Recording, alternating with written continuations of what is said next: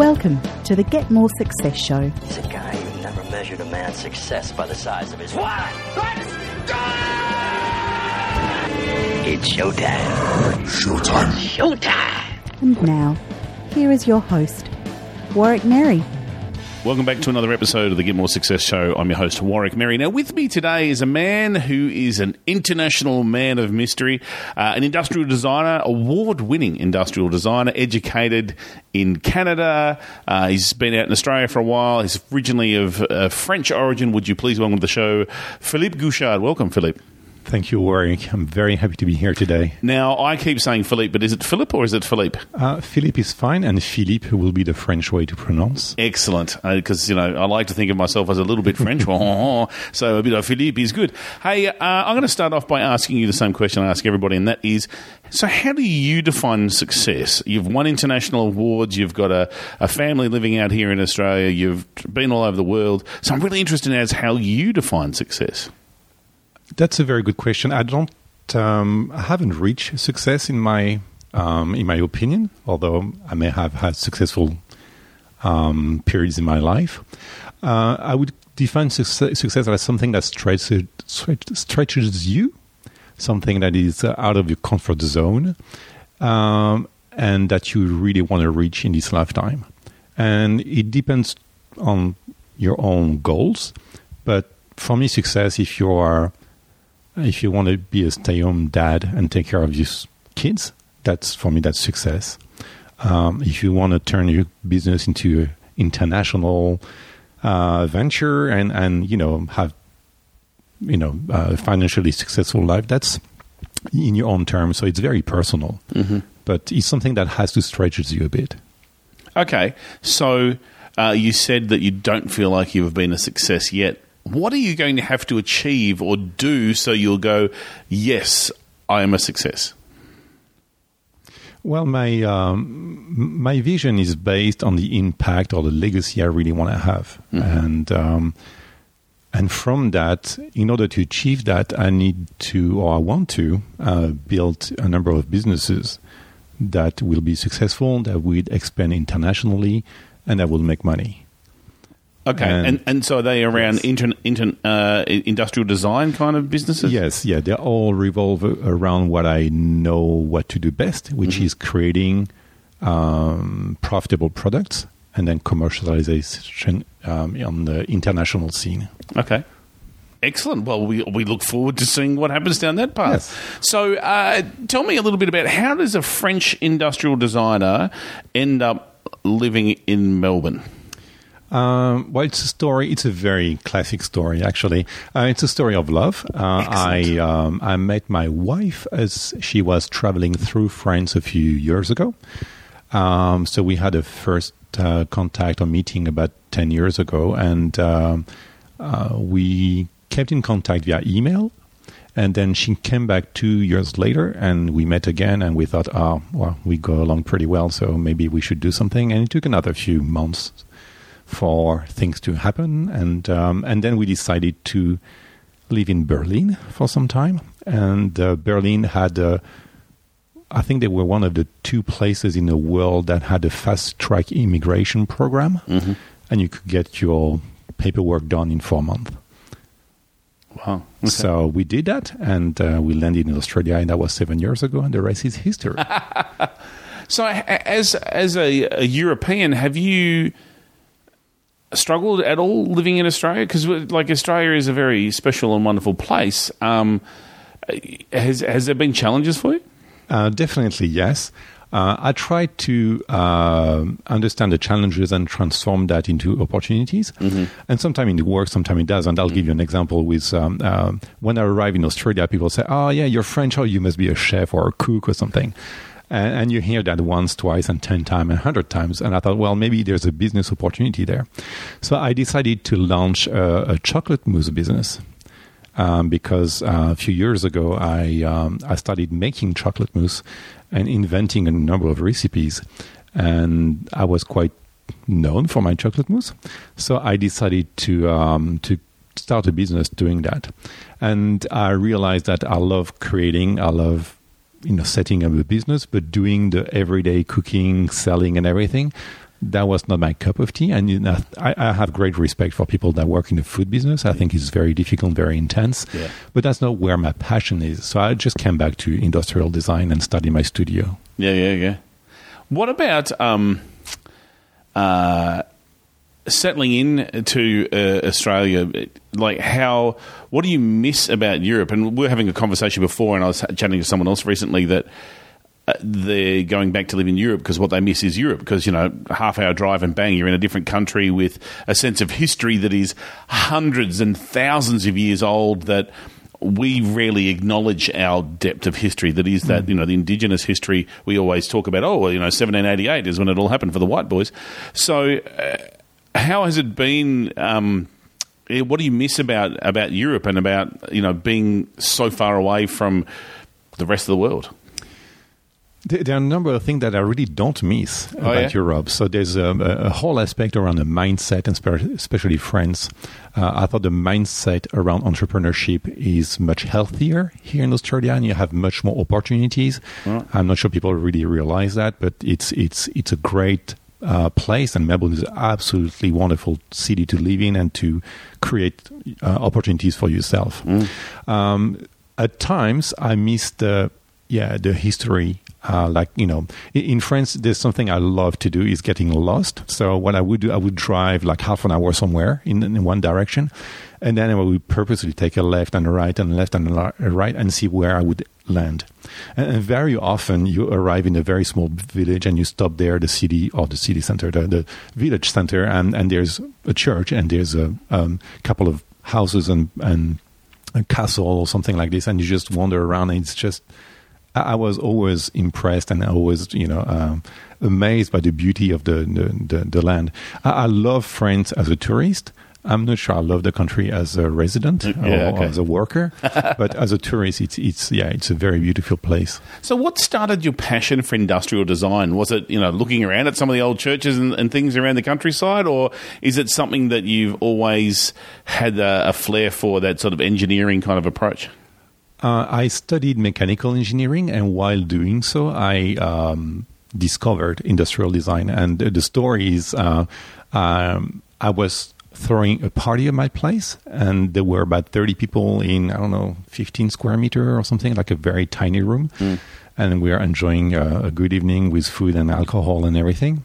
And one of the girls invited her boyfriend. Her boyfriend was an industrial designer, and I never heard the term before.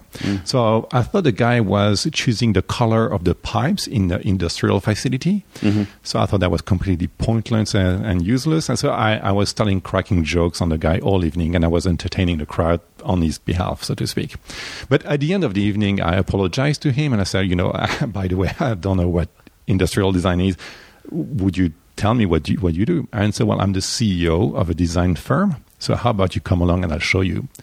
And he toured me for about 2 hours in his studio. And for me, that was one of the moments in your life where you realize it's a high or something. It's beyond description. I knew not that I wanted to be a designer, but I was a designer. Right. At that time, I knew that's how my brain worked. That's how I'm framed or wired, or I don't know how you say that. Yeah. And I begged him, can you give me a couple of projects, and I'll see, if I'm tailored for that or not. And he said, sure. He opened his drawer, got a couple of ideas, said, come back in 3 weeks. I did. And in a nutshell, he said, well, your drawing skills really suck, but you really have ideas. You should give up engineering and start design right away. Right. Which I didn't do, but I finished my degree in engineering and studied another one in industrial design. And you did, was it the industrial design degree that you did in Canada? Exactly, yes. So why did you go to Canada to do that? My university was opening an exchange program for the first time in Canada, and they wanted to send their best students there, and I was ranking quite high in that university. So they asked me to represent the university in Canada. And I said, I will, under one condition. I will not do mechanical engineering. I will shift to industrial design. If that's okay with you, that's okay with me. And fantastic. They agreed on the deal, and I came back and had a degree in design with the highest honors. So that was A win-win for everyone. Yeah, exactly. That's fantastic. I want to find out a bit more about some of the work that you've done, but first we're going to have a short break. We'll be right back after this. Have you got a question for Warwick or the guest? Head to getmoresuccess.com or the Facebook page and let us know. Are you enjoying the podcast? We would love a 5-star rating. Head to your player of choice and add one for us. Go on. You know you want to. Welcome back. I'm talking with Philippe Gouchard about industrial design, success, living in a different country, all these fun things. So tell me about some of the, because you've won multiple different awards and you've done some Kickstarter programs. You did a really cool Kickstarter thing for a cable organizer, which to look at looks like a chunk of steel and a bit of plastic. Looks quite simple. Anyone could have done it, but no one else did. So tell me a bit about the design, but also the Kickstarter journey. How did you make that work? Because there are so many things that go on Kickstarter and these kind of websites that don't get the audience, don't get the market, and there's others that go great guns. So how did you approach your project? I decided to learn by experience. So I thought that instead of reading all those books and articles around Kickstarter, I should create a project specifically for that. So I've designed a couple, or more than a couple. I designed about 10 different products, and I found the smallest one that I could launch and test the market and test the platform. So I designed CableStop, which is a cable management device. For the audience, if you're not a visual being and you cannot see the product, of course, it's like a paperweight for cables.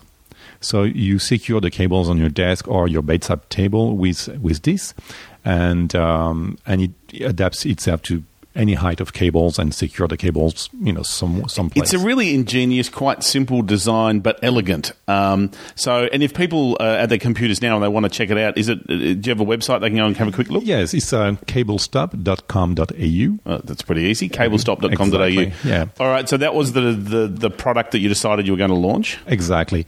And I started the Kickstarter campaign.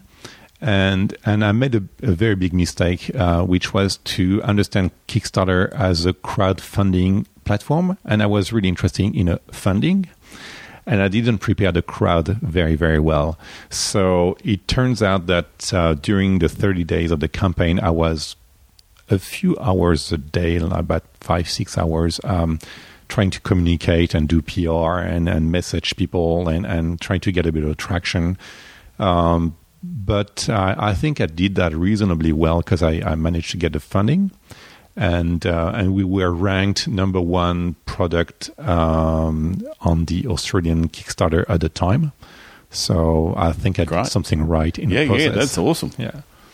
And so that product launched successfully for you, and you just sell it straight from the website? You don't sell it anywhere else? I sell it straight from the website, and now I'm looking for a distribution channel, and we're in talk as we speak. Oh, we do love being in talks. So have you used Kickstarter or anything like that for any other products?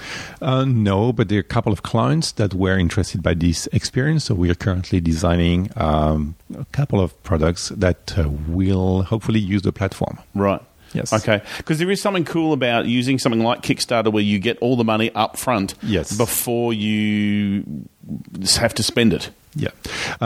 I like Kickstarter for that. I think sometimes people don't get the product delivered because the business model beyond the product is not there. Yeah.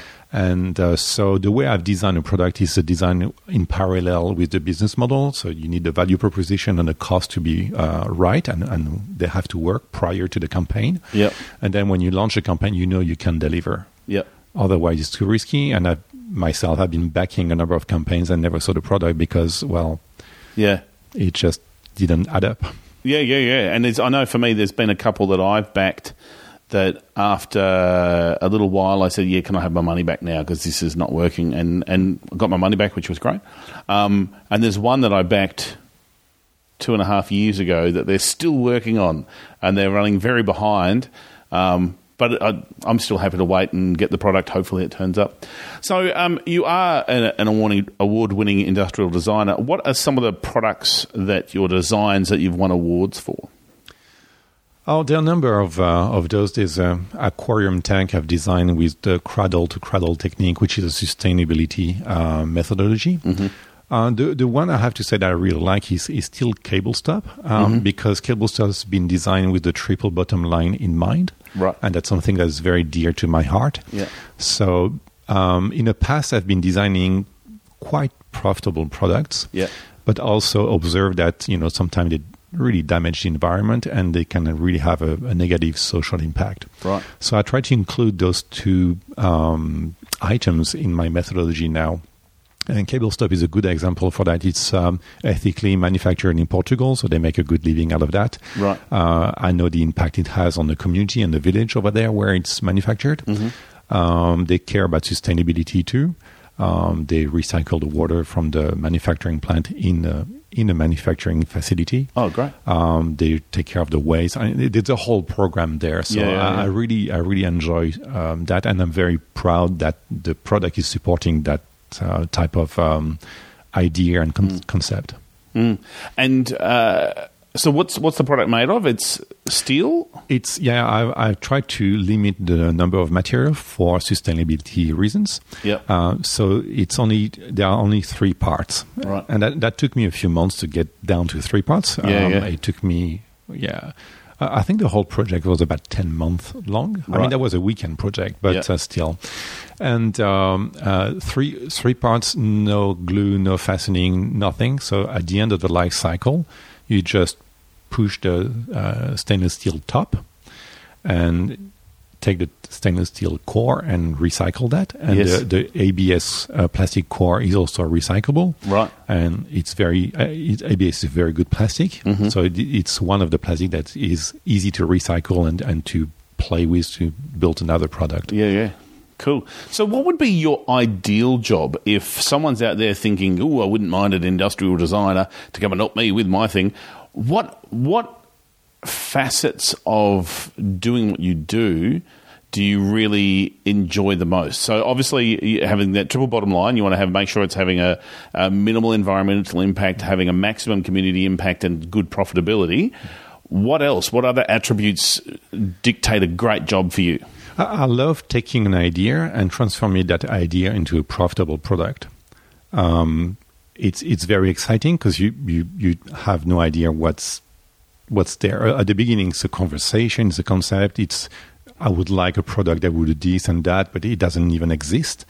I'm currently doing that for 2 companies and 2 startups here.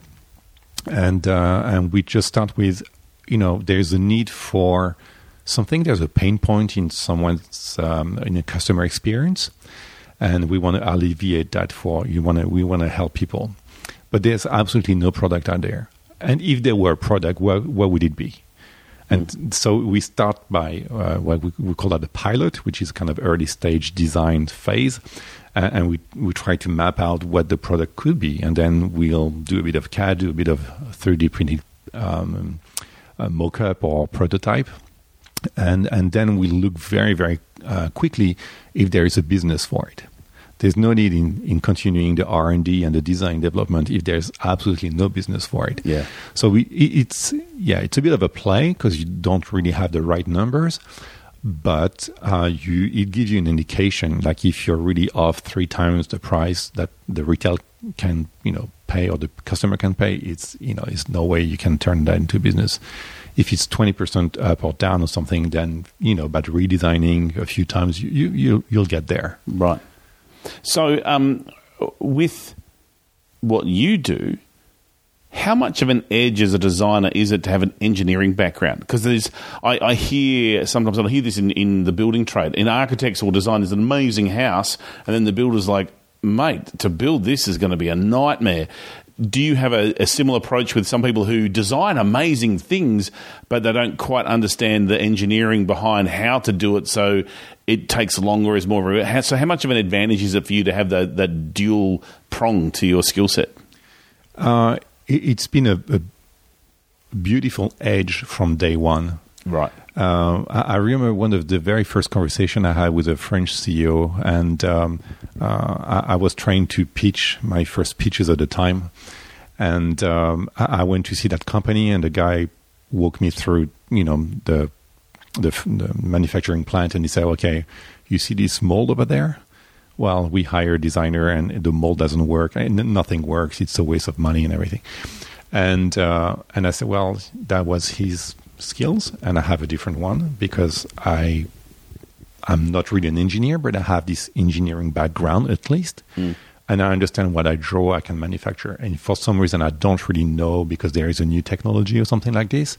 I will investigate, and I have enough of a relationship with engineers and the technical, sphere that I can take that into account into my design.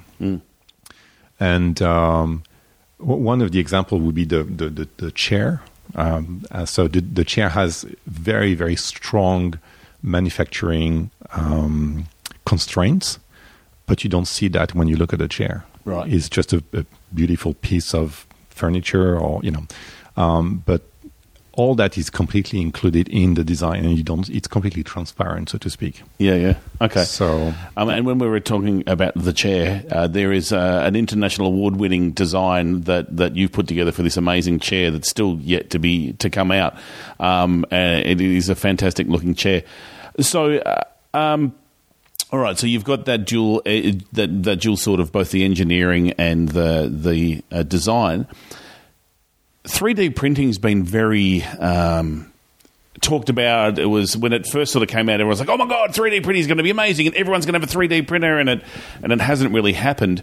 But in your world, how much quicker does 3D printing mean for doing these draft designs, being able to churn out a mock-up or a model to then go, okay, it's not perfect, but it's enough in some plastic or whatever. How much of an impact has 3D printing had for design? As we are doing this interview, my 3D printer is working at the office and printing parts for a mock-up for a client. Right. There are two aspects. The 3D printer has been around for a long, long time. Right. So in my world, there's nothing new. I've been using 3D printer for the last 25 years. Oh, all right. So what was exciting is to have a desktop 3D printer. Like 10 years ago, you needed a few tens of thousands of dollars to buy one. Today, with a few thousands of dollars, you can buy a decent 3D printer. The barrier to entry is still strong because I'm not sure that's going to go mainstream until someone finds how to build a 3D product with a 3D interface that is easy and to handle for everyone. So the big buzz 2 years ago or 3 years ago that was around 3D printing didn't quite happen. I think that was a bit too early, and people got a bit disappointed because you download a couple of ashtrays and boxes and everything, and then you're done. But you pay $2,000 for a printer just to print ashtrays. It's like, well, this is a bit disappointing. I think things going to move the day. I suspect when AR and VR tools will be good enough so that you can do your stuff with a glove or something like this, right? And you can build your own stuff, and then you print that immediately. Yeah. So it's the printing's good. It's the interface, the human interface to be able to build what you want it to I think the barrier to entry is not the printer; it's the 3D models. Right. Okay. To feed the printer. Yeah. I know for me, if I ever had a 3D printer, the first thing I'd do is print another 3D printer.